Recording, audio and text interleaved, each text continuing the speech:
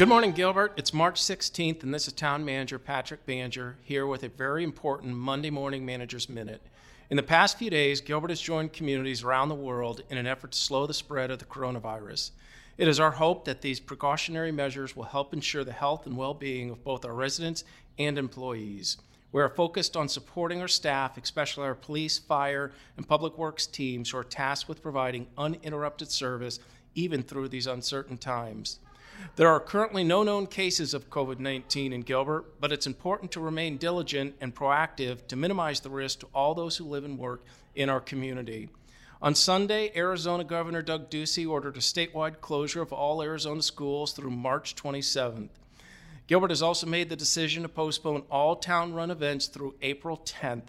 The town will refund all fees and deposits for events scheduled during that time. Visit gilbertaz.gov/news for a full list of postponed events and refund information. Maricopa County Library District has also announced the closure of all county libraries until further notice. This includes the Southeast Regional Library and Perry Library here in Gilbert. I want to ensure all residents that town employees are working hard to navigate this rapidly evolving situation. We're relying on the guidance of the state and county health departments as well as insights from our internal task force to combat the spread of the coronavirus.